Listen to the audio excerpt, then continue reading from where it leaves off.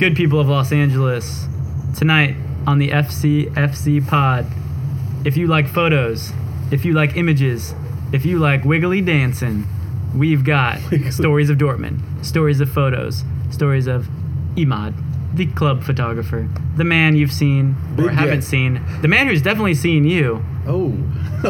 With his long lenses. Yo, Dweez, getting in there. And his other things. We've got so many fun topics we touched on tonight. And if you like this pod, Slim, please leave a review. Is that what I'm supposed to say? That's usually how it goes. I'm trying to learn how to self-promote, guys. Slim, hit him with the warning. Ladies and gentlemen, we are in the backyard of Dweezy's pad. There was no Pan Dulce truck today. There was no helicopter today. We did have an angry black man outside. And the potty mouth is back. So if you're around children or around work, Sensitive I ears? haven't done it in a week. I'm all messed up. Guys, I'm cussing on the pod. So if you don't think you should be around cussing, don't listen. Voila. Motherfucker. FCFC.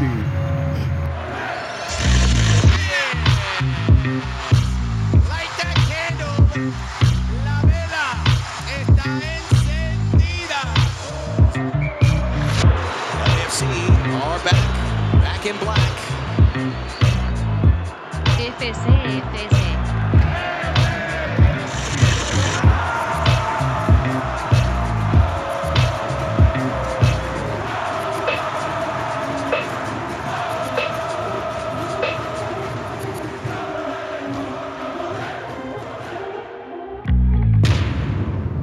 Welcome to the FCFC pod, where two scholars and a dickhead look at the world through a black and gold tinted lens.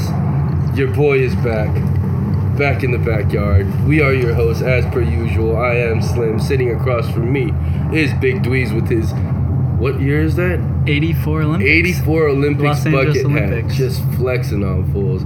If you walk through Expo Park and you see all those cement benches that like line the areas around the stadium, this disappearing red, white, and blue star, little faded logo, which I also have on my hat. America right here. And that is all. I'm happy you're back, by the way, Slim. Thank you, kind sir. And to my left, Asian Jesus is in the backyard. I'm not happy you're back. I thought Dweez and I did a great job last week. So. I don't know. Lindsay and Mark sounded like they were bored as shit talking to you. Yo, I saw them that's not how it sounded. I saw them at the council meeting that Friday, and they were like, "Where were you?" They were so polite back there. Come on, man. Have a little bit of flagrancy in your bones, bro. Like, let's not be overly polite back here. No, we don't need you. It's fine. We don't need you. It's fine. Your ass is leaving New York. Stay your ass in New Jersey where you belong. Hey, shout out. And we have a very special guest today. The eye of the North End. Ooh. Larry David behind the camera. That's the best compliment I've ever received. Mr. Imad. He told me his last name before we started this, but I smoked a bowl and forgot. B. I'll just leave it at that. That's fine. Thank you. Full of talk. Welcome. Thanks for having me. Welcome. Cheers. It's a great introduction. Cheers. Thank you. I know I should ask you to be like, hey, just one more time. Can we get the last name one more time? Because you were like, you were looking pretty confident, but I was like, I'm not sure if he really remembers this. No, man, I did for like 5 seconds. Hell yeah, And then let's it was go. gone. Well, Imad, welcome to the backyard. Thank you. I appreciate it. This is, I'm in good company right here. This is also just like my favorite time of year for hanging out in the backyard. I think the weather is just delightful. That's all I'm gonna Weather talk! No, I'm just saying, like, right This is how temperature. people catch colds, man. It's hot as shit in the daytime, and then it's cold as shit at night. This is My a nipples vibe are though. I hard. like this. Yeah. This is definitely a vibe. So, Go ahead, please. I mean, if you've been listening to any of the recent pods, you should probably know we've gotten to a little rhythm here of prodding for people's first football memories. First football memories. So I went to Turkey. Don't remember the year, but I remember I went to a Fenerbahce game with my cousin. Wow. And it was a friendly. And I think I still actually like have the ticket, but it was against Red Star Belgrade. And I just remember their supporters being absolutely crazy. vocal for the full 90, jumping up and down, flares, like all that stuff. And I just remember leaving with a sense of like I need to be following this. I need to be paying attention to this. And that was a friendly. Yeah. So ever since then, I was hooked. And, you know, my mom's a Fenerbahce fan. My dad is a Galatasaray fan. So, I mean, they're pretty big on the world stage as it is. So having that in the house when I was growing up was just fun to follow, really. So back me up. How old are you when you're at that game? I'll have to dig through and find the ticket. I actually don't remember, but I'll probably say anywhere from like maybe 13, 14, 15 years old, somewhere around there. Yeah. And was like this sport a part of your life already at that point? Was it like family members and other people were into it and you were kind of like distant, or what was your relationship with it? Yeah, my mom grew up in Turkey, so she was always a Fenerbahce fan. Same thing with my dad. He was a Galatasaray fan. So, you know, we didn't have like satellite TV or anything back then, but they would always, you know, talk to family over in Turkey, get the results, and just kind of like discuss like what was going on, players that were playing, etc. And, you know, it was always like secondhand. And then going to Turkey, obviously, just kind of like woke me up to like the actual culture of like soccer. Because by that point, I didn't really know anything about it. I just knew, you know, these are two teams that are pretty popular. But actually seeing that and experiencing that for the first time woke me up to like an actual like soccer culture. And these two are both Istanbul teams. Yeah. And there's a third big Beşiktaş. team. Yeah. Beşiktaş, yeah. In Istanbul, right? Yeah. Yeah, so Yeah. all three are there. All three are there, pretty close proximity to each other. I just remembered like this crazy carrot juice. That's like my golden memory from my time there. Give to No, I any know, location right? in the world, he'll give you his beverage Seriously, of where choice. the fuck haven't you been? So there's a lot of places, but like so Istanbul was annoying, I great. hate I had you. like a great time. I used to do this thing. By the Hey way- guys, I'm not like a trust fund kid. I did all this through a website called Couchsurfing.com where you stay on other people's couches for free, and it's pretty weird. And you put yourself in some pretty weird circumstances. Yeah, But I the guy in had Turkey a was. Korean homegirl from Korea do that in Europe as well. I Yeah. was like, you're fucking out of your mind. Yeah. It's not for everyone. Yeah, it's but not if for it's a for fucking you, Asian girl. But you know what? The very first person I ever couch surfed at, she was like she was a German like blonde girl who looked like she couldn't like handle herself if push ever came to shove. Uh-huh. And she like did it all around the world in like a year, and That's she was just pretty like so crazy. carefree. And I was just like, okay, I have nothing don't- to be scared of then. I don't If think she's I like even have the willing balls to for go, One question. herself in those Did you go with that bucket hat? I wish I had. I Okay. didn't have this bucket hat at the Okay. time. All right. But no, but getting back to Istanbul, I was there with the homie. Pierce was with me. Of Shout out to course, Pierce. of course. We know you listen to the pod. We went to a Turkish bath as well, which was great. Yeah. But for some reason, it's the carrot juice that sticks out, and I didn't get to see any football. But Solid Turkish memory. but years later, here I am in the backyard thinking about Besiktas and the odd team out between the two teams of your parents' love. Why does your mom? Well, were they born into those fandoms, or did they select them? Yeah, no, I mean, they were born into it, like, but it's dependent on where you're born. So if you're born in a specific region of Istanbul, then you're more than likely going to be a Fenerbahce fan, or a Galatasaray fan, or a Beşiktaş fan. So it's not like unlike here for any other sport, you know. And you know, my grandmother was also a Fenerbahce fan, and like my cousin, her dad is a Galatasaray fan. So you know, you just grow into it. So it kind of depends on what region you grow up in. And Istanbul itself is separated into like two halves, right? Like Correct, there's yeah. Like the Asia side and the Europe side. Yeah, the Asian side is massive, and then the European side is really, really tiny, but really concentrated. And which are all three of those teams on one or two of the sides, or are they spread out even between those? Do you think? That's a good question, actually. I think they're all on the European side. Yeah. That's what, because I think even my knowledge of Turkish football really, and this is how ignorant I was, but when Wesley Schneider was supposed to go to United for every transfer window, and then he went to Galatasaray, and Yeah. we're like, what? Yeah. But then They you got start big to- players. They got like yeah. Drogba was there. Exactly. Right. Yeah. Just keep Podolski getting was there. Podolski was there. Yeah. these large players, and then I saw Beşiktaş championship parade, and I guess what they do in Turkey or in Istanbul specifically is like they just do a championship parade down this canal, and then where this huge boat with all the players go down, and then all the supporters are lining the like tens of thousands of them are lighting flares on the side of the Yeah. canal or river or something like that. And it's A lot different. safer than a bus going through the city. Yeah. That's for sure. Well, the streets on the European side are pretty narrow too, Yeah, right? There yeah. would be like, no, where would you? That'd be a disaster. So when you went to that match Mm-hmm. when you were 13, 14, 15, were there flares? There were flares. Okay. Yeah. I just had to ask that for Ray. Yeah. Just shout Ray. out Ray. Okay. Shout out Ray. I love you. No No, 'cause pyro, that's- no party. That's some of the most crazy visuals right in SG culture, and it's really, I think Turkey takes it up a next level. Well, what's funny with is you that. saw Red Star, Belgrade of all teams, to be like in a friendly with. I Yeah. wonder, was there away fans? Do you remember like? I don't remember that. I just remember thinking like if they're going to turn up for a friendly, Yeah. I can't even imagine a regular season match. And it's always been my goal to actually go and watch Fenerbahce and Galatasaray play during the regular season. I almost did it last year, but I think it was a day away from one of the matches that we were playing. So I'm going to look at their schedule this year and try and make it out. Nice. What was like your kind of sporting context before this? With you said you weren't like that big in soccer, but was there something like, were you a fan of American sports and you're trying to compare and contrast to what you saw at that friendly? I was always a big fan of hockey. Gotcha. And so there's definitely some parallels between ice hockey and soccer. Yeah. And yeah, I mean, I grew up in Monterey, so I was always like following the San Jose Sharks because they were the local team, so they were always on the market. Yeah, so I think that was kind of like a natural like segue into soccer. Gotcha. Yeah. Monterey. Tell us about Monterey.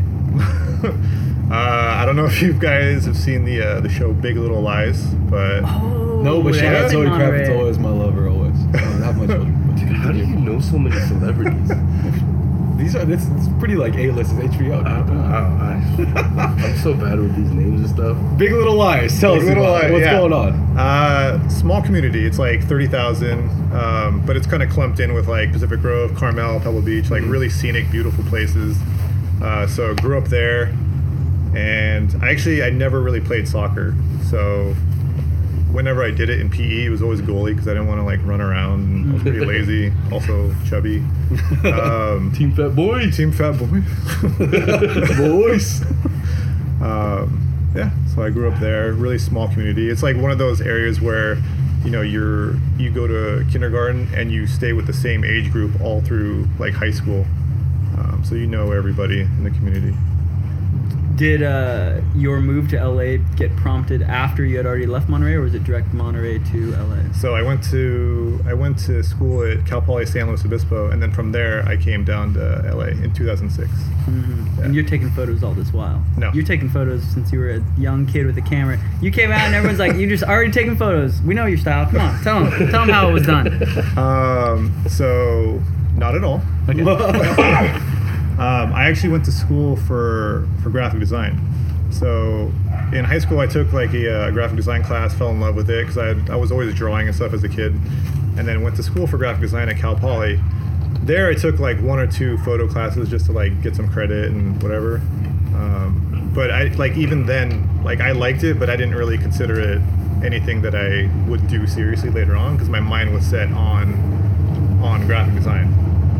And then eventually in 2006 when I graduated, which obviously dates me, but I got a job actually working for AEG as a graphic designer. So that was my first job down in LA. AEG? AEG, the Staples Center. Oh, yeah. So they own the Kings, Lakers, Clippers, and a team in Carson. They do. Yeah, they do. Yes, they do. So, okay, graphic design, like, so you were less into sports, more into the arts growing up. I would say both. Both. Yeah, 50-50. Did you have, as a designer, what did you want to kind of throw your design chops behind? What's a dream account that you're like, I want to be responsible for this? I mean, when I was doing design, I always wanted to work with like the Nikes and the Adidas of the world. The job at AEG just kind of got me down to LA, Right. and I thought, while I was down here, I would, somehow angle my way into some sort of a bigger company and kind of grow from there. Do you remember something about like a Nike or Adidas design that really got you inspired to think down the lane, or is it just kind of the persona of those companies?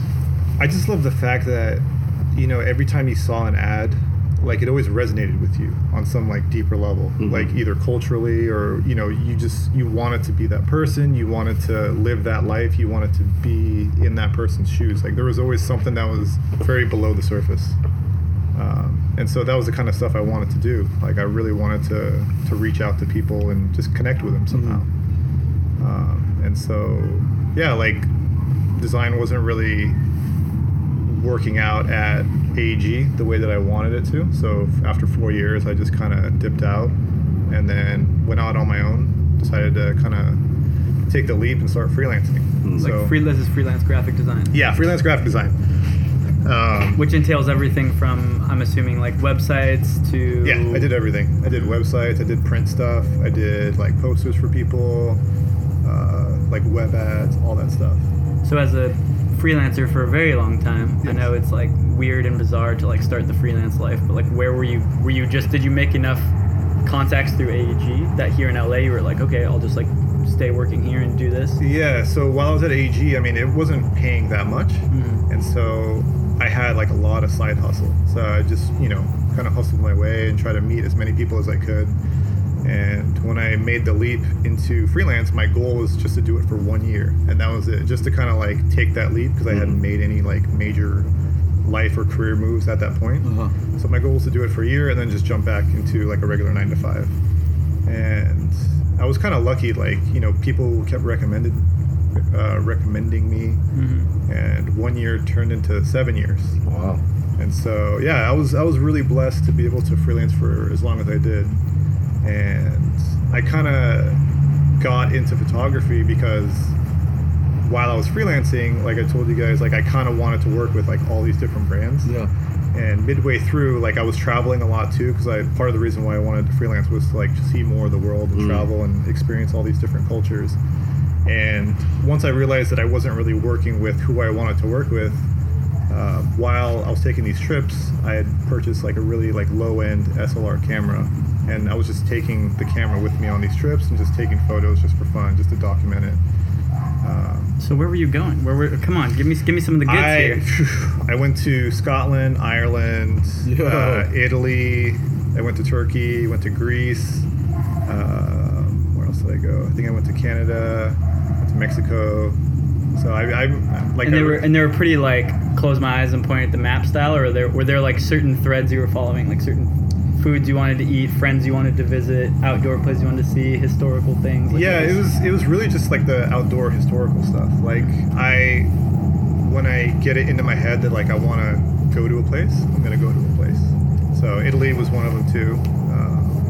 So yeah, just like traveling as much as I could. Are you rolling solo? Are you rolling with homies? Is it just you and your camera? Solo, just me and my buddy. Dang. Just me and my camera.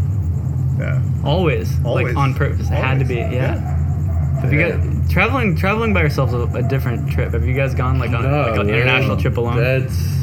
It's a little intimidating at first, but it's actually kind of fun.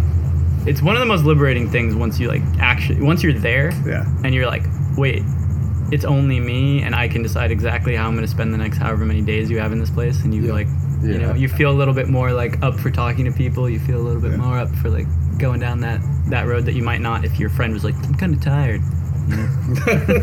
Because my friends always say I'm kind of tired because I just make them go everywhere.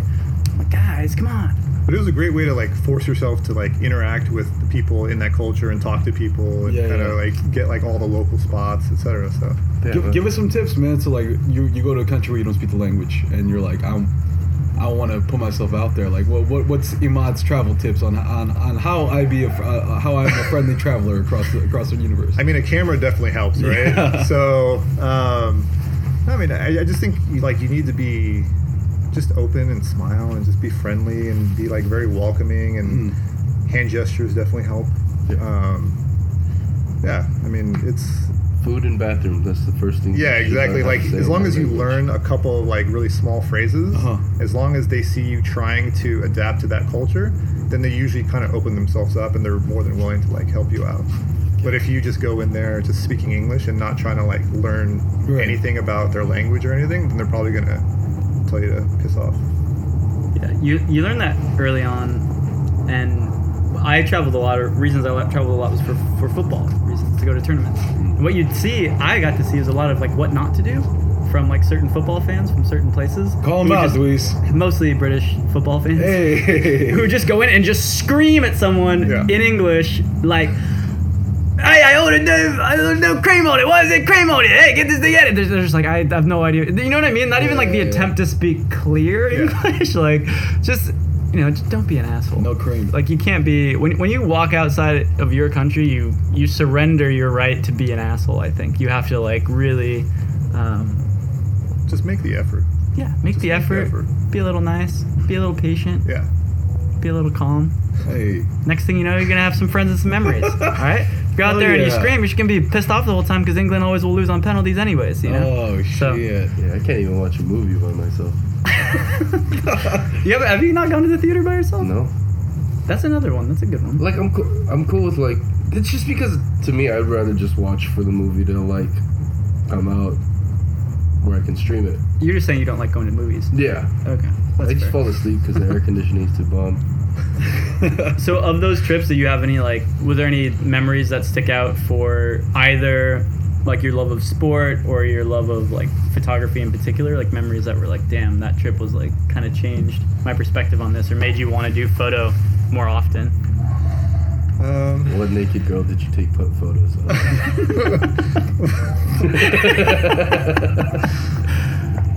I think I'm just saying, man, photographers are like the new club promoters. Like, you know. you're not wrong. Yeah. You're definitely not wrong. Yeah, there was a paradigm shift where the club promoters started becoming corny and then the photographers came in and we You're were like, definitely not wrong. we can make you famous. Let me too. help you with your brand presence real quick. Yeah. I think honestly the first trip. So immediately after I left my job, I took a month off before I was freelancing, and I went to Greece and Turkey. And my cousin was also kind of in a transition between jobs, and so when I was in Turkey for like 2 weeks, he was just kind of, we were going up and down the coast, just like all these small little towns that I hadn't heard of before, and he was showing me around. And then I went to Greece, and the whole thing was just it was very liberating, like you said earlier. Like, it was just, for me at that time, it was the biggest move that I had done for myself and for my career. You know, leaping into an idea basically of, hey, I could be a freelancer, and then actually like not knowing if you're going to be successful at that. But just that act alone of just kind of jumping into it, doing it. So I think that kind of trip really stood out in my mind for sure. I mean, like all the countries I visited, like Scotland, Ireland, Italy, all of them have been amazing in different ways. But yeah, the Greece and Turkey trip for a month was probably it for me. How's your Turkish? Do you speak pretty well? It's very broken. Mm-hmm. Yeah. But so when you were like in some small town in Turkey, though, you could like talk to the guy about. Yeah, exactly. Like I can hold like a small conversation. It's very broken, but if I get lost, I can find my way back. Yeah. So good. Do you feel some kind of like tied to motherland stuff when you're in Turkey and you're like even when you're in a small town, just like being around like kind of people who have been you for just generations? Do you feel that kind of kinship with them? You know, I think I feel it through my mom. Like I definitely feel that connection through my parents. Because whenever like we're out in the backyard, like because they live in Phoenix now, and they'll talk about stories about like, you know, how they grew up when they grew up, and then like you go to Turkey and you just kind of like you'll see those moments in like people, you know. So through that, but like firsthand, I don't really have that much of like a tie. But Gotcha. When you guys would go to Korea, do you feel that? Yeah.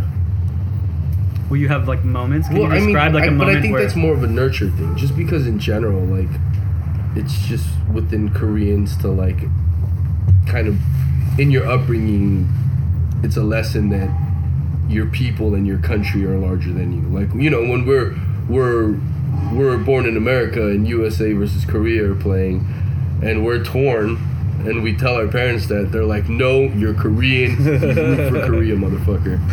You know what I mean? So like when you finally go to the motherland, like you have, and you see just everyone's Korean, you kind of have some sort of like, oh, well, some people do. I mean, But do you guys remember like a specific moment where you were like, oh snap, like it hits you hard?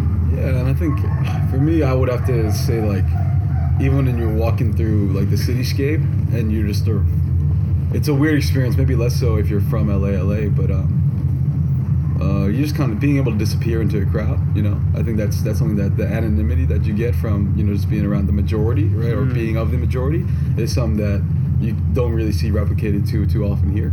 And for better or worse, I think there's good things about it, but there's a certain ease that you can walk around with, just knowing that it's not you're not an other or an outlier there, right? So, Well, you still kind of are because oh, for sure, everyone's You're a always Filipino gonna- around there, so it's like I don't really get the full Korean privilege over there, but it's definitely an interesting take. And you always get, some drunk fool telling you to speak Korean when you're speaking English to your homies or something. I tracked down my only known Irish relative that I could find Uh, on one of my spiritual quests. uh-huh. And dude, I swear to God, there are 0 people in the world I've ever felt as disconnected from as this man. He lived As your in- relative. Yeah, that's like the only one that I knew for Yeah, sure was my yeah. relative. He lived in this like very strange house, like way on some Dr. Seuss shit, like at the edge of the Some fucking Dr. cliffs. Seuss. You could see Scotland from his house. And when I go to find him, he's like with his homie and they're like branding sheep. And he has like this like spigot of hair like growing on top of his nose. Like it's Sick. not in his nose and it's not like below his It's a nose vibe. like my stash. It's like on top. Like it's like an extra eyebrow right here, just like a little. And I'm just like, Nose and I try to talk to him. I'm like, I came from America, like. Because I had like traced him down through like my great uncle who knew, and it's like this really long story. But the cut and dry of it was like we had to get back to. This was in Northern Ireland, which most of my family was from Southern Ireland. But this was in Northern Ireland, and I met him, and like I was just trying to talk to the guy, and he like he kind of looked at me like, and he just like saying some shit. I could hardly understand what he was saying because Northern Irish accents are like the next level, and I was like waiting for like the moment, that was gonna. It was just like it really felt like like the most alien thing in the world. Like it couldn't have been less like. Yeah. So it was a total like I fucked. The expectation was totally screwed. I had a moment like that in Dortmund. Remember the fat white guy that was standing next to us? He's in the picture. At that small club? No. At the match. Oh, that's right. We tried to high five him after one of the goals, and he Yeah. looked at me like, "Don't fucking look at me." Yeah, he didn't want nothing to do with us. Well, I want to talk more about Dortmund. But We're gonna get to that. But before we get into Dortmund, my question to you is: when Turkey and the United States are playing, who do you root for? Yeah, that's. Did they ever have they talk to played? me. Have they even played? Maybe like a friendly, but not like in a competitive competition. Honestly, like I'd probably lean toward the U.S. I mean, I grew up here. I have more ties here, and I think just in terms of growing the sport, like you really want the U.S. to do really well. Turkey is kind of in a turbulent time with like their own national team. Mm-hmm. It's slowly coming up, but leaning toward the U.S. for sure. Was that the early 2000s? They had like that. They had a dynamite team in the yeah, early 2000s. I think it was- right? Yeah, it's the 2002 2002 World Cup where 2002? you fucking rained on our third place parade. Anyways, And so ruined- That's what it was. That's what It it was. ruined the largest watch party that I had attended, which we packed out like about half of the Staples Center. yeah, For the third place game. Yeah, place for the game. third place. So it wasn't game. even the semifinal. And then I think they set a record for the fastest goal scored in the World Cup. I think it was Hassan Shash. Yeah, Yeah. yeah. So Sam think- holds your personal responsibility. Yes. This is what the podcast is really about. We were so Talk about- excited for that shit. Wait, do you remember where you were for that game? Yeah, my parents' place. Nice. My parents were freaking out. And my grandmother was visiting too, so she was like, even her, like she was freaking out too. It meant it means a lot. I mean, you guys know that, but Yeah, no, that I was a little surprised that my stunned us. grandmother was into it too. And she's like 80 years old, 90 years old. So What do you remember about that run, man? I mean, it's historic, right? Just as the same way that the Korea run was historic for Yeah. us, and like led to a generation of Korean kids looking at that and being like, oh, we can do something. Yeah, I mean, I think for me, it almost kind of spoiled it because like that was one of the first times that I was really paying attention to this, and obviously my parents were super into it. And then after that, like it was just Turkey just went on this huge decline. Like I think they missed like every World Cup since or something. Oh wow. Yeah, I mean, it was a huge run for us. Like third place. I think Yeah. we lost to Brazil. Yeah, because we lost to Germany, so Yeah. yeah, you guys lost to Yeah. Brazil. Yeah, and there's- even that one was close. There's so many great like Turkish European players, like Yeah. in different countries that have Yeah. like made huge differences. Obviously, Mesut Ozil is like the biggest example I can think of, but Gundogan, Yeah, Gundogan. I mean, And- they all technically play for Germany, unfortunately. all of them. Isn't there? I thought there was Ozil also, plays for Germany. I thought there was also Gundogan. someone who was like Turkish. Emre Can plays for Spanish? Germany. Yeah. Maybe someone in Spain. Yeah, I mean, I just saw Ozil took for his wedding photo. He made Erdogan his best man, Yeah. which is Interesting. interesting. Yes. Yeah. No comment. No comment. I think No it's comment, safe. yeah. It's safe on this one. No comments safe on this. You guys want to take a quick break and we'll get into the Dortmund life? I know Are we Slim's gonna getting get some- straight into that? All right. Let's All jump. right. Let's jump. We'll be right back, y'all.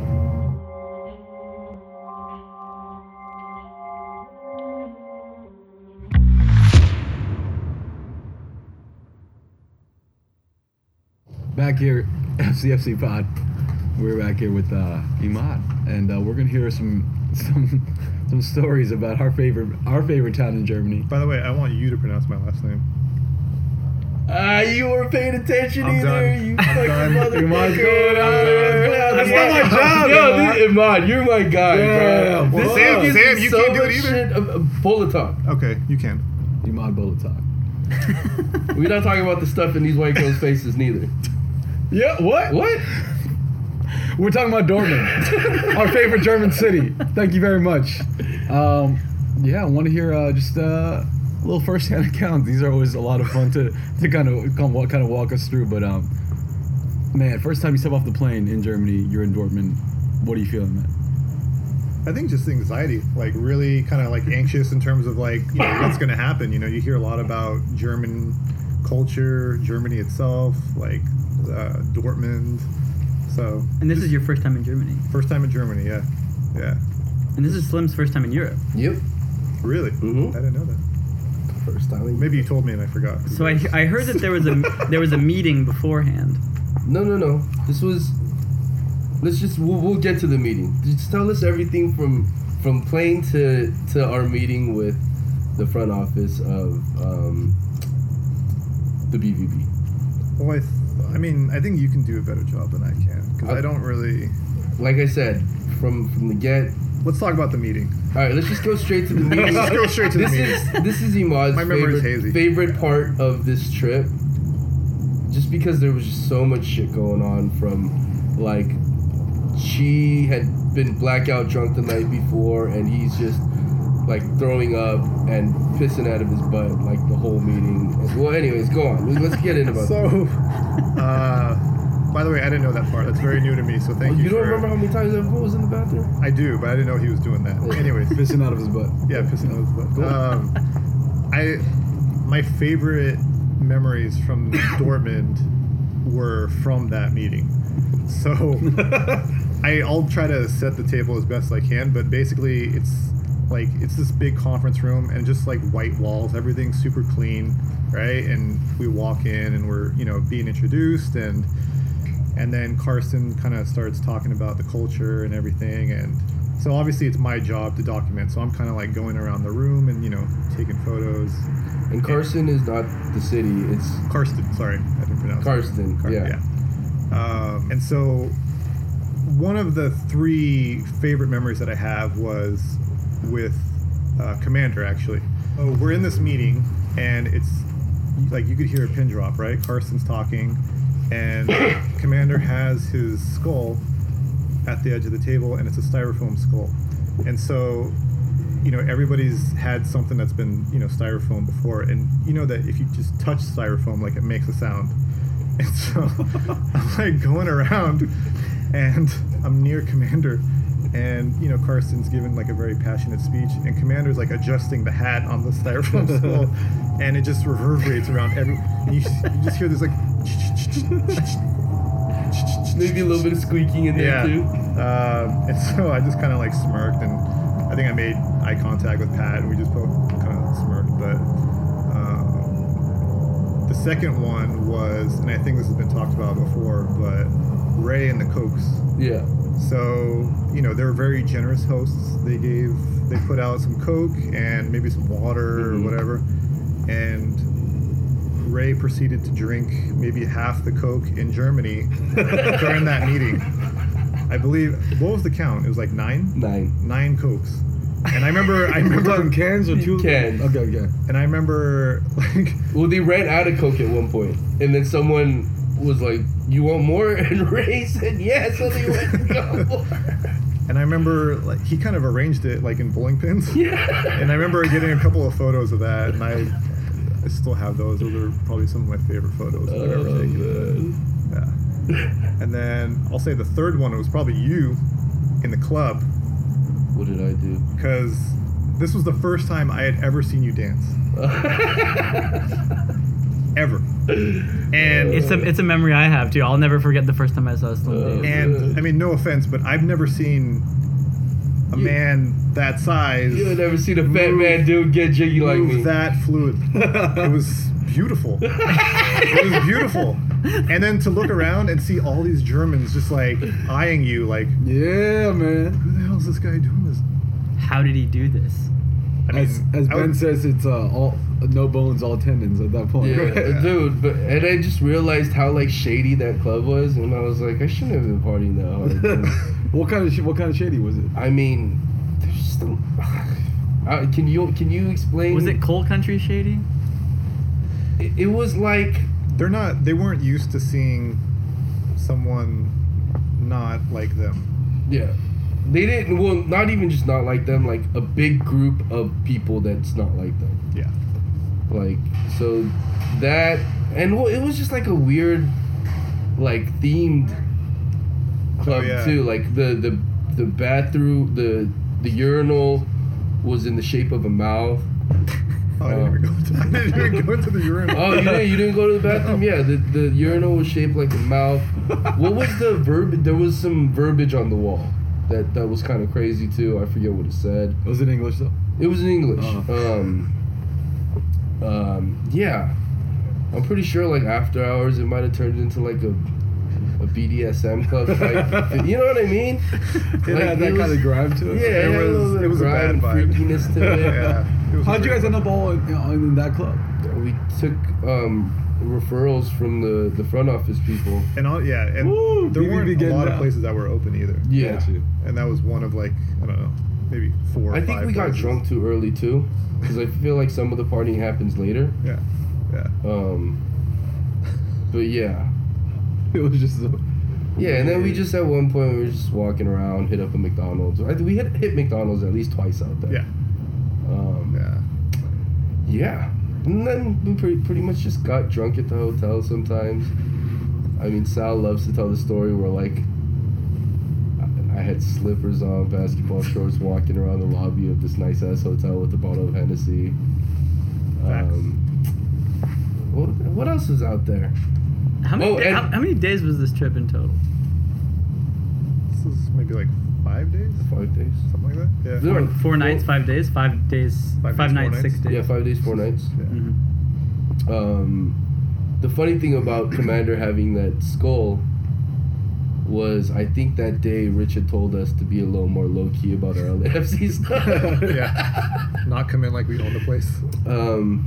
Yeah, Dortmund was pretty fun, man. It's definitely gonna be one of those memorable times. One of my favorite stories that I've heard, like my favorite LAFC stories of all time, came from Imad when we were just drinking and chilling in me and Cheese room with. who I else think was- Marcus was there too. I think Marcus might have been there too. We were just talking about the first derby between the youth teams. Yeah, between our academy. Yeah, but between our academy kids, and once again, I think Commander is Imad's favorite person, or Imad's favorite person is Commander, because the story he told me was just like while I was taking pictures, I was just thinking in my head like, when the parents come to the realization that Commander doesn't have any kids. No, it was Ray. Wasn't it Ray? No, Commander. Was it Commander? Yeah, that Commander doesn't have any kids or grandkids here, and he has the styrofoam skull out, and that Ray doesn't have any kids or grandkids there, and he's over there popping smoke. Hell yeah. Like, these parents must fucking hate us. And to me, that's probably why I love LAFC, the 3252 Rain Commander. That was the moment. They don't give a fuck. They're themselves, and they're They great. don't give a fuck. Like, and that's what's so great about it. We're all about it. I've learned a lot from them, coming from being an oppressed Korean all my life. I'm just kidding. I'm pretty loud and obnoxious and not oppressed. But I'm just out here repping for you oppressed ass Koreans like John. Hey. By the way, shout out to Commander and Ray. I love them. This isn't like any disrespect at all. Like I love them to death. They're amazing human beings. They're the greatest. Yeah. I mean, the fact that Ray stayed standing. For those that don't know, when we recorded the Ray and Julio episode, Ray stayed standing the whole time, and when we asked him why, Julio answered with, because if he sits down, he can't fit as much beer in his stomach. And Ray didn't. He just grinned. He was like, yeah. Neither confirmed nor Yeah, denied. neither confirmed nor denied. Let me ask you this question: with all these antics going on, whether you're in Dortmund, whether you're at the Academy Games, you're with these cast of characters like Slim and Commander and Ray and everybody. How hard is it at times to like remember that you have to take photos? Like how much of your time at these events, at these things, are you sometimes like getting caught like not thinking about taking photos, or are you good now at balancing like knowing when you have to shoot and when you don't? I feel like I'm a lot better now than I was even back then at kind of like capturing the moment, but also like recognizing you're a part of that moment. I knew that was my job, obviously, and like just my natural instinct is to like try and capture that moment on camera. But even like during games, like I've gotten better at taking a step back, like, you know, looking at the environment, saying like you're here, you're present, like, and enjoying it, and realizing that this, you know, is a life moment, right? Like Dortmund was one of those experiences where I knew that like that was going to travel with me throughout the rest of my career and the rest of my life. And, you know, I think that's important too, is just to like recognize that, you know, this is a moment, learn from it, do your job, but at the same time, just be present. So. And when you're shooting, what's your like philosophy on, like, do you opt for like taking as many photos as possible, or do you try to like, not as possible, but you know what I'm saying? Like, given a circumstance, okay, now you're present, you're in the moment, but now you're shooting. Are you shooting as many shots as you can, or are you trying to like be more specific and pointed and get the one you're looking for? Like, because I feel like some photographers rather do the work afterwards and sort through all the things that they took, rather than like focus more on trying to get the shot. What's your steez? I think when I first started, it was like that spray and pray mentality. You know, you just try to shoot as much as possible and then kind of dig through everything later. I think as I've grown throughout my career, I've kind of been able to recognize like when a moment might happen, and, you know, kind of take my finger off the shutter for a little bit. But yeah, and like that's helped too, to just kind of like, you know, take my finger off the shutter and then just like look around and try to pay attention to the environment. You know, especially like if I'm shooting a game, if the action's on the second half of the field, you know, way over there, just kind of like look around and like see the environment, the fans, like, is there something going on? Is like somebody like lifting up their kid or something, or somebody like waving a yellow card, or, you know, whatever. So Right. I think you kind of grow in that mentality as you go along in your career. I feel like, I don't know, but So basically, so when I first started, it was a lot, and then as I've kind of transitioned to like what I am now, it's kind of like narrowing. narrow. That's kind of what I would expect on the one hand. For me, I get really overwhelmed by like a lot of shit. One is like images and videos, and like they overstimulate me, like it rocks my world if I see too many. And I feel like we're already exposed to so many images as it is. Over the weekend, partially inspired by Marcus, shout out to Marcus, partially inspired by all the freaking banners you see everywhere. I went to the Contact High photo exhibit, which is at Annenberg, which is free, which at some point you should just go there because all their exhibitions are free. It's in Century City.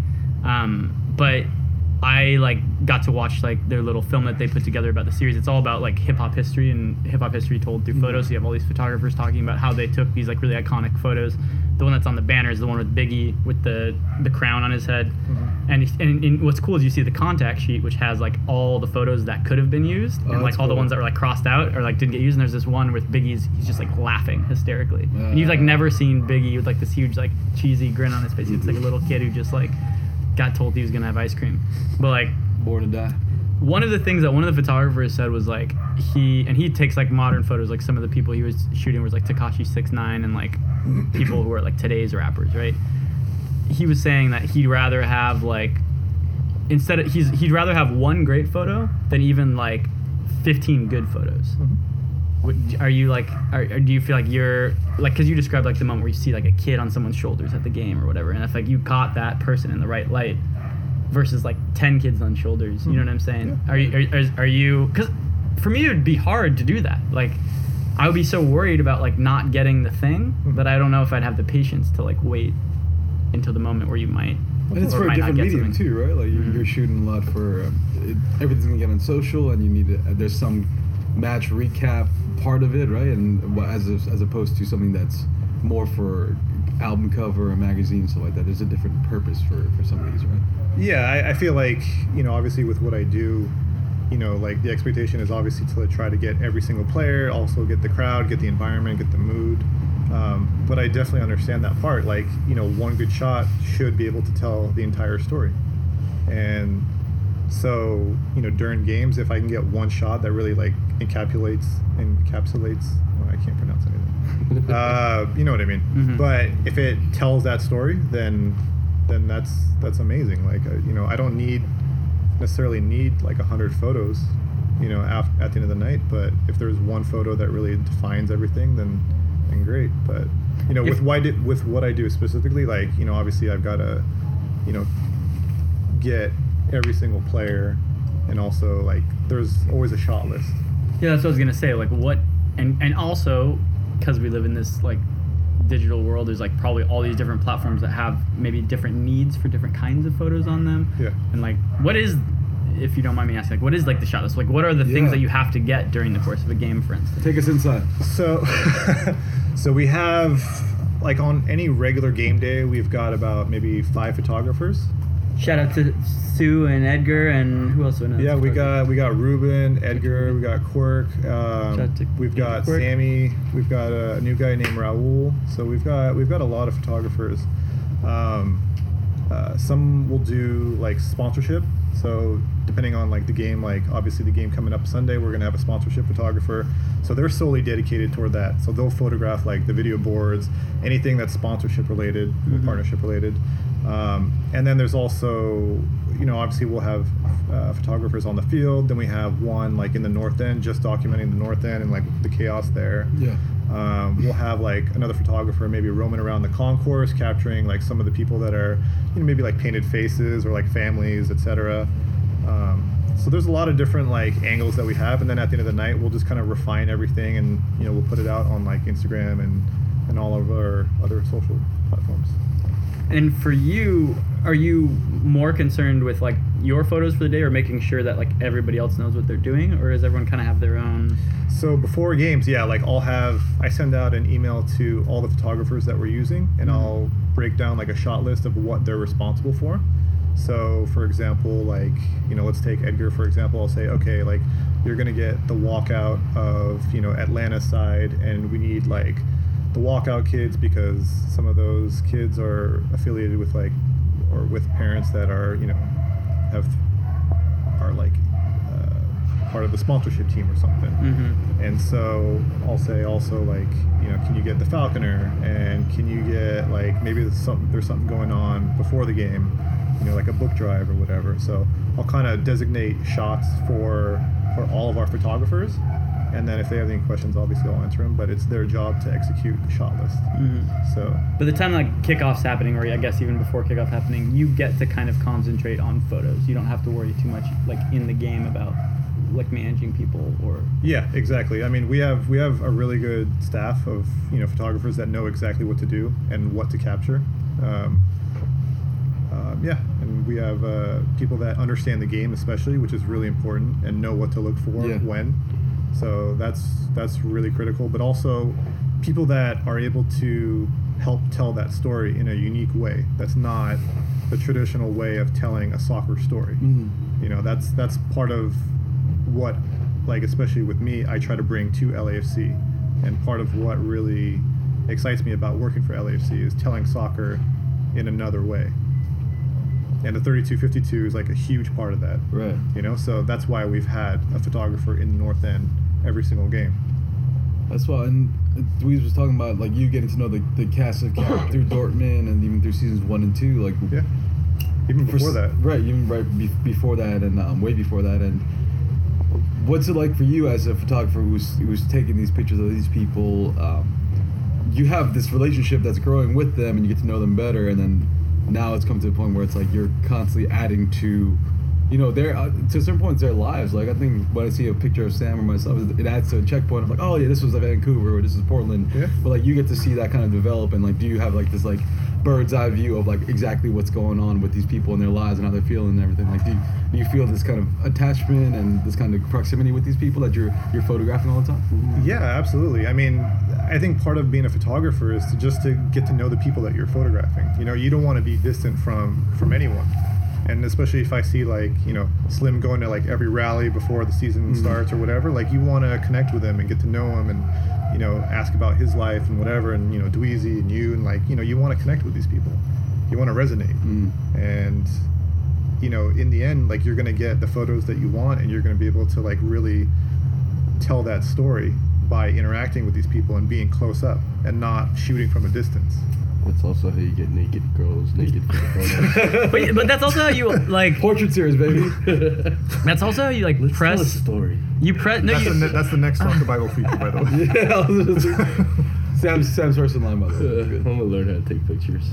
But when you take photos of these people, you're also like, and if it does get selected, I guess, so it's not just take the photo, which by the time you select it, when it's gonna go live online or whatever, you're like also creating this memory for them, like Josh was saying, for like ever. They're always gonna remember like, that's like a pretty wild thing, because they're always gonna have that photo. And when it comes to the North End, like how does shooting those photos, you know, differ? In what ways is it harder or easier than shooting like players or sort of other fans, and like which parts of like, I guess specifically the game day experience do you personally enjoy shooting? You know, I'm not gonna lie, like I love being on the field. For me, it's just like a release after a long week, you know, being able to just kind of chill, shoot the players, shoot, you know, whatever's going on. I've grown into the role of like really trying to photograph more portraits, which is where like I think the Soccer Bible stuff came into play. I've really enjoyed kind of transitioning into more like intimate one-on-one sessions and more like behind the scenes, and I think that's kind of stemmed from covering the rallies and stuff from before when we kicked off.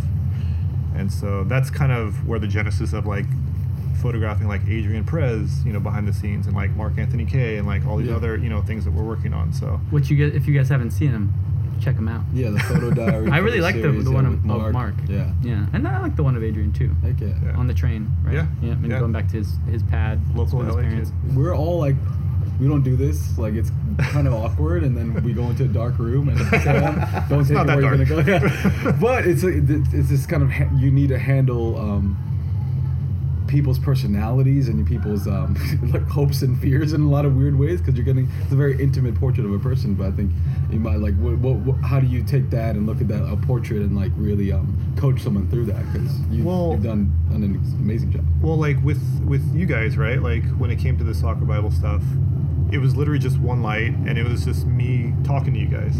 And my job as a photographer is to make you feel comfortable really quickly, like within, you know, a minute. So just talk to you about your day, and then obviously transition into, you know, I think some of the questions that I was asking you were about like why you joined the club, and kind of like this podcast, but like in a photo shoot. You know, like start off with the topic and then just kind of veer off. And then as you guys were talking, I was literally just, you know, photographing you guys. And I think one of my favorite was actually of you, Josh. It was when you were just kind of like, I asked you, I think, what that game meant to you, because you were wearing a shirt that was Korea versus Germany in the last World Cup, right? And there was this moment where you're just kind of like putting your hand like over your chest, like over the score. And you had the TSG scarf over your other shoulder. And, you know, that kind of stuff is exactly what it's about. Like, that meant a lot to you. Right. And so it's just about resonating with the person, connecting with them, talking to them. Maybe that's where you started becoming a sex symbol.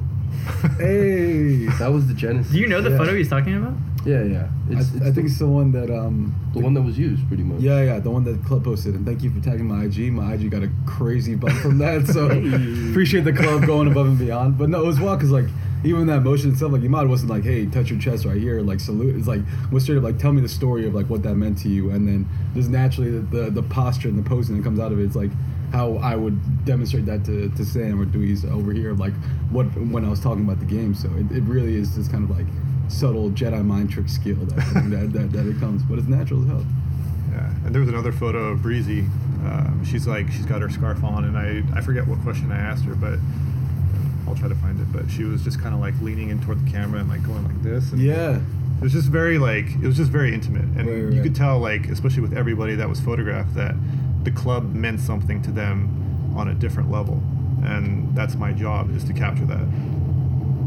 Before this job, like when you were doing, the graphic design stuff, the other stuff, had you ever had to do? Because that sounds extremely personal, even for me, and I have to like sit there and talk to people. By the way, you're next.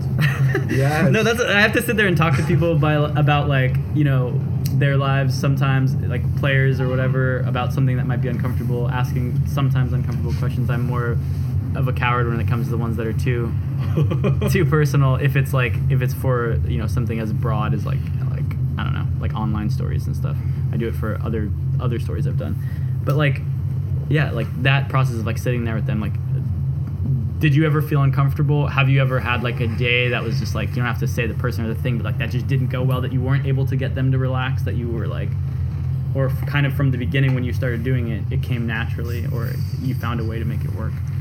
I mean, again, like, I think the job is to always make it work somehow. So, even if like Josh wasn't able to, if I wasn't able to get like the poses or whatever that I wanted out of him, there was always like some gestures, whatever, that I could just like help guide him to try to get like what we wanted.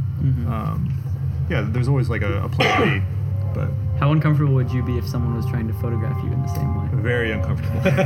Very, very uncomfortable, and that's exactly why I'm on this side of the lens. I feel the same I way. run away. Dude, I feel the same way when people try to interview me. It's like, Yeah. Oh, yeah. I can't do it. That's I can't weird. do it. Who's ready to write the 10,000 word piece on Breeze? I think that's what we're good really luck. waiting I'm for. going to tell you all lies. It's going to be fictional. Let's take another break, and we'll get back with Imad here in a sec. Tea time. For a little tea time with Dewey. Oh, I said pee time that time. Okay. Tea Both. time with Can be the- both. I mean, Pee pee time time was leads to sweet. tea time. Truth.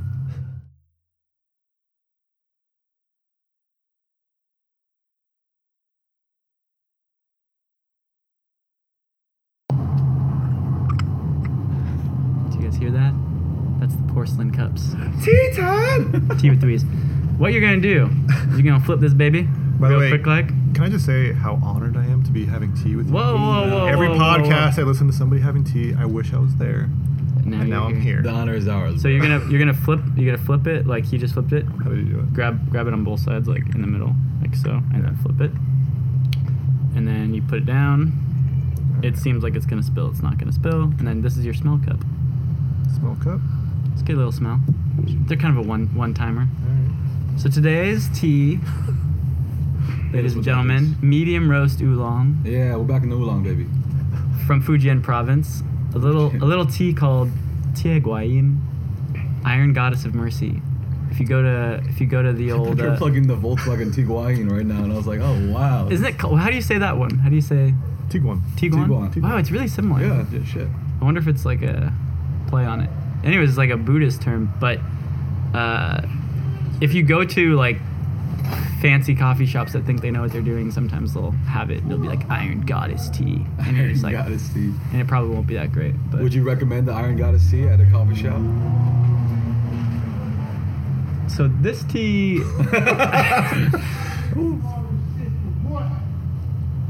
We're just gonna listen. We out here. for a hot second. There's a little volatility going on. this is like, You know, every Rather- podcast there's always like a pendulce. Like, yeah. Mm-hmm. That's what I get. This is your This was your Pendle's Pendle's- truck. yeah, so Yeah. no, but to be honest with you guys, I've been surprised about how mellow the backyard has been when we're usually recording, because there have been times where it gets pretty lively around here, and so that's a small sample. Anyways, Tea Guayin was my first favorite oolong tea. Everyone drinks it where I was living in Chongqing, and I got this from the new roommate. So Hey, let's see how it is. I like it. Not bad. You got me on the oolong tip. Oolongs are the connoisseur's tea. Pause that. I just said, yeah, okay. We gonna pause that. You want the oolong tip? Yeah, that was Okay. kind of after I said it. Sam likes the oolong tip. For the listeners, Pause that. Hold on. So something we were just baby. All good, bro. something we were just talking about off pod, one of the classic off pod conversations. By the way, if there's an incentive for you guys to get over here and come on the pod, it's that the off pod conversations are the best conversations. Just like away days are the best days, and just like Tea Guayin is my first favorite love in the tea game. So what we were talking about was photos and whether or not we're like overwhelmed by images, and if good photos can even emerge when you're scrolling through feeds like at 90 miles an hour and your thumb is getting sore because of how long you've been scrolling and your eyes are going cross-eyed because of how long you've been looking and you're falling out of the chair. Okay, this just only happens to me. Is it just me? No. And your brain hurts and you get dizzy when you stand up because you just like All right, got that's you. rocked by the Now we're in internet. Your It's territory. usually because the weed. So, riddle me this. What is the best way to look at good photos now then, if the internet can't be the place? And Josh, do you personally like photography enough to like go to exhibitions, or like are we screwed? No, like I mean, I'm not going to every museum exhibit opening, but I'm seeing a decent amount. But also at the same time, like I think in the past, the ability to create those kinds of images have been to a select few, and now that it is kind of open to more people, like there are great images being shot all the time, and Instagram is the way that those images are shared more often than not nowadays. So, you know, whether they are kind of permanent or more temporary and they're fleeting, right? I think there's like the same iconic photos you're talking about, you know, Pac and Biggie, about the hip hop historians that we've had that we love and cherish. Like those things are, I mean, they are flying past us in the feed, but I think there's still those images that still people mess with in a mass appeal kind of way, right? Like even if an image gets like, and likes are horrible, but if an image gets like 10,000 likes, right, and like how many people are looking at it, I have no idea, but that's more than a museum exhibit opening. That's more than, I think maybe the only other possible kind of parallel would be an album cover where it's distributed so widely that people fall in love with this thing that was really coming from just kind of a higher power in that way, right? Yeah, and what we were talking about off pod, I just think it's kind of more about the impact we were talking about, right? Because there's so many of those, like the impact isn't as long lasting. You feel it for a bit and then boom, you scroll a little bit and it's gone. You know what I mean? Like sometimes things will go viral, but tomorrow something else is going viral. I got you. And So the impact right. of photos, like we were talking about the greatest day in hip hop, there was just more of an allure and something that lasted longer in your mind, in your emotions. And I think there's an aspect of it where it's like creation versus curation, right? And then when you saw the Annenberg Museum exhibit, like that's from a master curator, right? But I think there's nowadays, because this thing is so readily available, like I can think of even as much volume as the LAFC team shoots in, I can think of my favorite images off the bat, right? And while there's What are your All favorite the ones of you? What are your favorite No. images? What are your favorite images? I mean, there's a couple of Vela because he's a beautiful man, but like, and they've taken him. You've shot Carlos in so many different angles, right? Yo, you're making this mad creepy. I love it. No, I love it. I he's love it. I love beautiful. it. He's beautiful. He's a Gotta very come out and say handsome it. man. I think we all agreed on that. But Yeah, you on that oolong tip, bro. me and you on the same level right now, dog.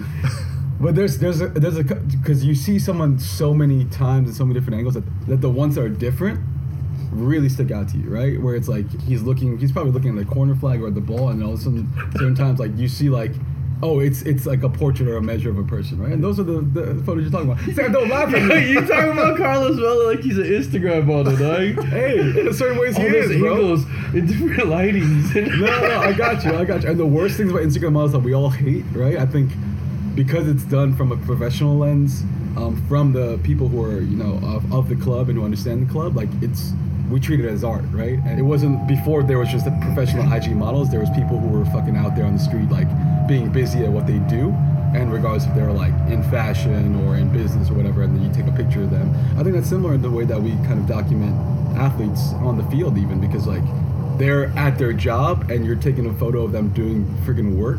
But at the same time, how you document them doing work is stylistically dependent on how great the photographer is and what his eye looks like. Yeah.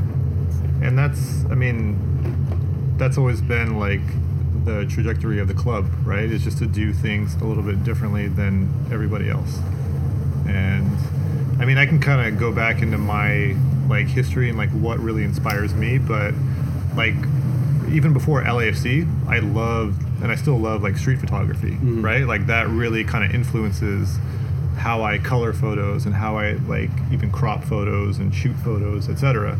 So, and it's the same thing with like other photographers as well. Like everything, there are certain things that like influence them that definitely comes out in their photography. With me, it's always been street photography. And I've always been obsessed with like coloring photos and like trying to make things look like cinematic, right? So, and that kind of goes along with what you're talking about with like documenting players on the field. Like it's not just Carlos, scoring a goal, like dribbling, whatever. Like it's documenting it in a certain style that's different from the rest, and it's going to like stand out. And also at the same time, like we have all these photographers everywhere, and it's not just about that, it's about like an entire culture, right? So that kind of like really stands out in our social media and the way we like even think about things going into a match. Yeah, and that's wild because like I'll say proudly is that we have the best media creative team in all of the league, and probably this is just me because I don't know the rest of the world global football, but like for the teams I follow, like we have the best damn media creative team up there in world football as well. And it's different because we've seen all the shots of like, hey, the player's running and we get a great shot of that, an action shot, but like the kind of cinematic quality you're getting out of it, I think it's really impressive and different. And I think what I want to ask is just you were touching on before about how do you ever dream about taking the photo or writing the thing that kind of transcends and really elevates culture itself? Like, do you have a favorite photo that you feel like maybe does that or even gets close to that in the past 2-3 years you've been shooting? I think for me, like, I'll start with the academy, right? Like, there was a kid named Tommy Mark that played with us, unfortunately passed away. But I believe it was the first time our academy played the Galaxy Academy. I think he scored a hat trick that game. And there's a photo that I took where, he scored a goal and he was, instead of running toward the camera and celebrating, he was like running toward his friends and the crowd that was there. Yeah. Right. And he was, running toward his friends. I captured the shot, whatever. I cropped it in a certain way. And it's one of those things where like, it just meant a lot. Like you can tell like what meant a lot to him, which is that like camaraderie, that team camaraderie. Like in the shot, you can see like Rich is, celebrating and Pat celebrating and all, like everybody's there just like kind of going wild. And like that was one of the shots that really like stands out to me. Is it? And it's him from the back, right? Yeah, it's him from the back. So you don't see his face. He's just running towards. Yeah. And in a way that I think like that's one of those unplanned, spontaneous. I could be wrong, but part of me thinks if that photo is flipped and it's him from the front, there's like something that's like almost like too much attention. It's a different kind of like mood and a different kind of like feeling, especially given to like what happens later. Like then, had you gotten this, I don't know, there's something like really poetic about that photo. I agree with that. That's actually one of the ones I was thinking of that I really like. There was another one, I think it might have been from the same game, I forget, but there was a kid named Eric and he was just dribbling the ball and like he was trying to split the defenders and he put both of his arms out to kind of like push the Galaxy defenders out of the way, and here he is just kind of like dribbling the ball through them. And thankfully, I was able to capture it, and it was just one of those, like, to me it was just kind of symbolic of like, we didn't have a team at that time, but this is what we're trying to do, right? Like we're trying to break into this market. We're trying to like separate ourselves. We're trying to push these guys out of the way, and create our own thing. And that's one of those photos that I love. It's not first team. It's not Vela. these academy kids that are, busting their asses every day, training and Right. doing their thing, and And we keep talking about that game, but it's so important because that's that academy game was the first time I saw a player rock our crest onto the field. And Yeah. it was, it was just a blank white Adidas kid with the crest and then the number on the back in gold, and it was just like, it was wild, seeing everything that's been so digital and that's the crest launch and all that, but to see it on a player was the first time it was on an academy kid. Yeah. And like that's symbolic and beautiful, and also like I think it represents a lot of what we are. Yeah, that's what like we keep coming the to. documentation side, which I thought like anyone who's seen that first photography book. What is it called? The title of the inaugural season. is that all? Yeah. Inaugural season. Yeah. Yeah, the inaugural season book, which I think they have at the team store. If you don't have a copy of it, but it's full of photos. I'm sure that you took and the team took, and there are a lot of those like those images. For me, like photography at its best captures a moment that can never happen again. That's it in and of itself is a fleeting moment, something that like we all experience in our daily lives, like something that could happen to you, and it's just like for that moment is this instant that's almost like unplaceable, like unsayable, never happen again. And if you can capture those moments on film, which is so difficult, like because you don't know when they're coming, because they're ephemeral by nature, but like I think it can happen during a game. It can happen during a player who like looks a certain way, like in a certain moment that you don't know. Maybe that's not even like what they're usually like, but in that moment you can get them in like something different. But And even taking a step back and just thinking about, what we were trying to create, you can even stage photography, right? To really kind of like set that tone and really like say what we're about. Like at the time, I'm still like really big into like street soccer. And so there's a shot where like it was before I believe our third black and gold rally, and I took a photo of a friend of mine named Kevin, who's a street baller, in an alley overlooking downtown LA, right? And that was just something that was just kind of like a couple days before. It was just very spontaneous, and things like that. You can, if you understand where you want to go and who's following you, you can create moments like that are somewhat manufactured, right, and really kind of resonate with people. well, that's like back to like the inspiration from like Adidas and Nikes of the world and Yeah, like certain ads that you'd exactly. seen. What about the photo of the hat underneath the bridge crossing? Who I believe is That's Rich Orozco. Rich in the photo, right? And that was actually taken by a guy named Nate Congleton in New York. So before I even started with LAFC, there was they had the crest launch, and they flew Nate out, and he took a photo of Rich under, I believe it was Slauson Bridge, with that hat, and that's one of our iconic photos. So this is before you had gotten on into the LAFC universe. Let's finish here with the beginning. How did you get involved? Was the beta in San Jose your picture? Which one? When him like? Yeah. Yeah. That one was probably from this season was probably my favorite. Yeah? Yeah. Yeah. We can do some more. Who did the Faces of LAFC key photo with the dad and the kid on the shoulders? That was Edgar. That's a great photo. I love that photo. Yeah, it's a Yeah. phenomenal photo. With some other ones. I think the final result photos have been phenomenal lately. Like the when the final score comes in a game, Mhm. there's some shot. Yeah. They're like really well curated, well picked for that game. Yeah. Like the mood is right with the result and the. Well, shout out to Jeff Parrish, our graphic designer. Yeah, Always, yeah. he kills it. Yeah, he's the one selecting those. So Yeah, those have been really good lately. Yeah, I think the team just keeps getting more and more sharp on what they want and what is a moment, and I think even the kind of LAFC Zimmerman chant at the end, the more recent one that I saw was Zim was suspended, I think, and was in street clothes next to Mark, and then just like both of them going ham at the 3252, like fist pumping at them, and just was like, it's such a crazy juxtaposition next to each other because Walker's in a sweater and Mark is in full black and gold attire, and they're just going ham together, and just like that's cool. Those are moments that you can kind of plan around, but because like I think the man of the match is always the most stock one, right? It's gonna look kind of you like mix and match as much as anything else. Like those moments where there's action of it, but it becomes a ritual at the point, and I think those kind of photos help even the players see like, oh shoot, like this is becoming a thing. It's a historic landmark. You know, that actually came about, but you know it's from Liverpool, right? So like I'm a big Liverpool fan. We were having such a great time. You I know. Well, I wanted to get that in once before this whole thing was up. But yeah, so that whole thing was, you know, like I follow Liverpool, and I noticed last season that Jurgen Klopp was like doing this hey chant.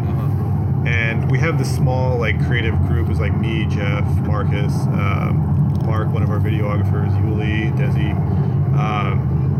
And I just texted everybody. I was like, this is really fucking cool. Like, we should, you know, see if we can do this. And then I texted Rich, and Rich is, you know, obviously like just super wide-eyed. As soon as like I saw him react to it, he's like, fuck yeah, let him do it. And so he's like, he asked me like, who do you think should do it? And I kind of thought about it for like 30 seconds, and I said Walker. Because Walker was just like, he just seemed the most natural that would be able to do it. And thankfully, like, it worked out. Like, it's been one of like the staples of the North End. There's something really look forward defensive. to it, There's something yeah. defensive about it. I think that fits him as like a defender, as like someone as a center back. There's something like he's the person doing that makes sense to me. Yeah, I mean, they held our house together, you know, and that's Yeah. something that luckily this season we can say a lot more times than not, and it's a beautiful thing. But damn it, what was the question I had? Shit, I was thinking too much about Walker now. Nothing wrong with it. There was something about a photograph, I think, but you know, scrolling through my mind, scrolling through Instagram, Some LFC the ideas intro come and stuff. go. I want to hear why LFC and all that stuff. I do want to hear that, but there was doesn't matter. Doesn't matter. Oolong's got me gone. I get fouled up on tea, guys. That's what y'all don't understand. This shit is like. This shit's really good. No, but let's hear that. I mean, I think I don't take good photographs. I take awful photographs. There's a few people I know who take good photographs, but there's a lot of people, it seems like, that like taking photos. And in some ways, you have like the dream job of what would be so many people who probably listen to this podcast that like taking photos and love this club. Like, how does this happen? How does Imad go from graphic design freelancer out in Europe, traveling around, learning about the world, learning about himself, to LAFC? Tell us that brief story to round out our pod this evening. I mean, I think just like anything, it's a little bit of luck. It's a little bit of timing, right? And just being at the right place, right time, knowing the right people. So I'll try to give you as fast of a version as I can. But We got time, dog. have Give us time? that We got long version. I mean, I got a Ben Cheese podcast was like 2 hours. So I'm going for like 220, 230, you know? So my time with AEG, you know, I would always pitch these ideas, right? And they would always like either get rejected or like really skewed in a very like corporate way. And so, you know, over time I kind of really started to figure out like how things worked in that corporate world, right? And knew how difficult it was to pass certain things. So fast forward to 2016, LAFC launches their crest. I see it online. I actually saw it through Urban Futsal, right? Cool. And so at the time, I'd kind of been working with John, who owns Urban Futsal. And so I hit him up, and I said, like, I saw this crest, and I knew that if there was an organization that was willing to, like, let something that good, you know, out into the world, right? Like, I knew that from top down, like, they were just doing things right. So you were about the crest from the jump, like you saw the crest. And absolutely. Like, immediately, I knew I had to just get my foot in the door somehow. So I hit up John. I said, "Hey, listen, you know, if you can do anything for me to just connect me with anyone at LAFC, just like let me just try, right?" So he's like, he was more than accommodating. He's like, "Yeah, like I'll introduce you to." At the time, it was Nikki and Marcus. Marcus, creative director. So I went there. McDougald. And so at the time, the academy was training there. And so I went there, I introduced myself to Marcus, and I shot photos, I sent them afterwards. And he's like, "Yeah, these are really good, like come back." And so Marcus was really like the first person that kind of opened that LAFC door for me, and really gave me that opportunity to just showcase what I could do and, you know, hopefully contribute to this new project in some way. And so thankfully, like he invited me back. He said, hey, like, can you come, next Tuesday, whatever, and can you shoot some photos? We need some content for the website, etc.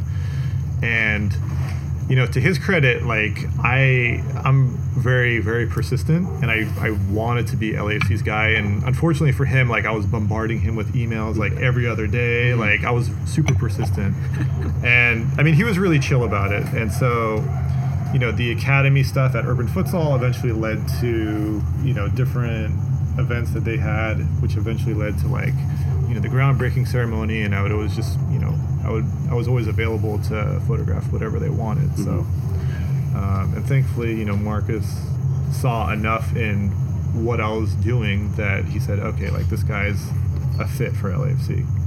And I freelanced with him all 2016, and I got hired 2017 full time. Persistence is key.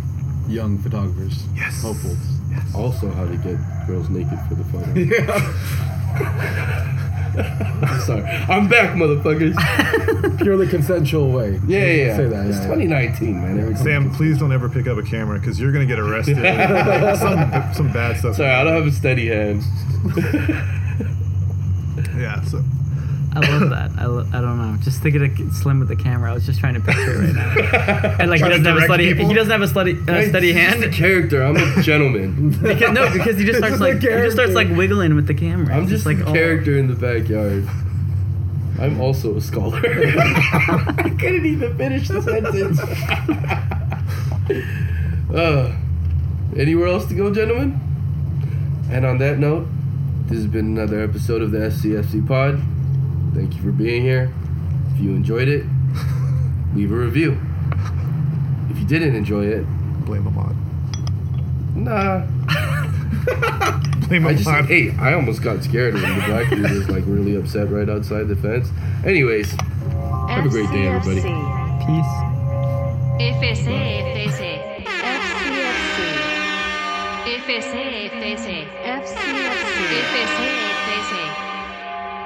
FCFC.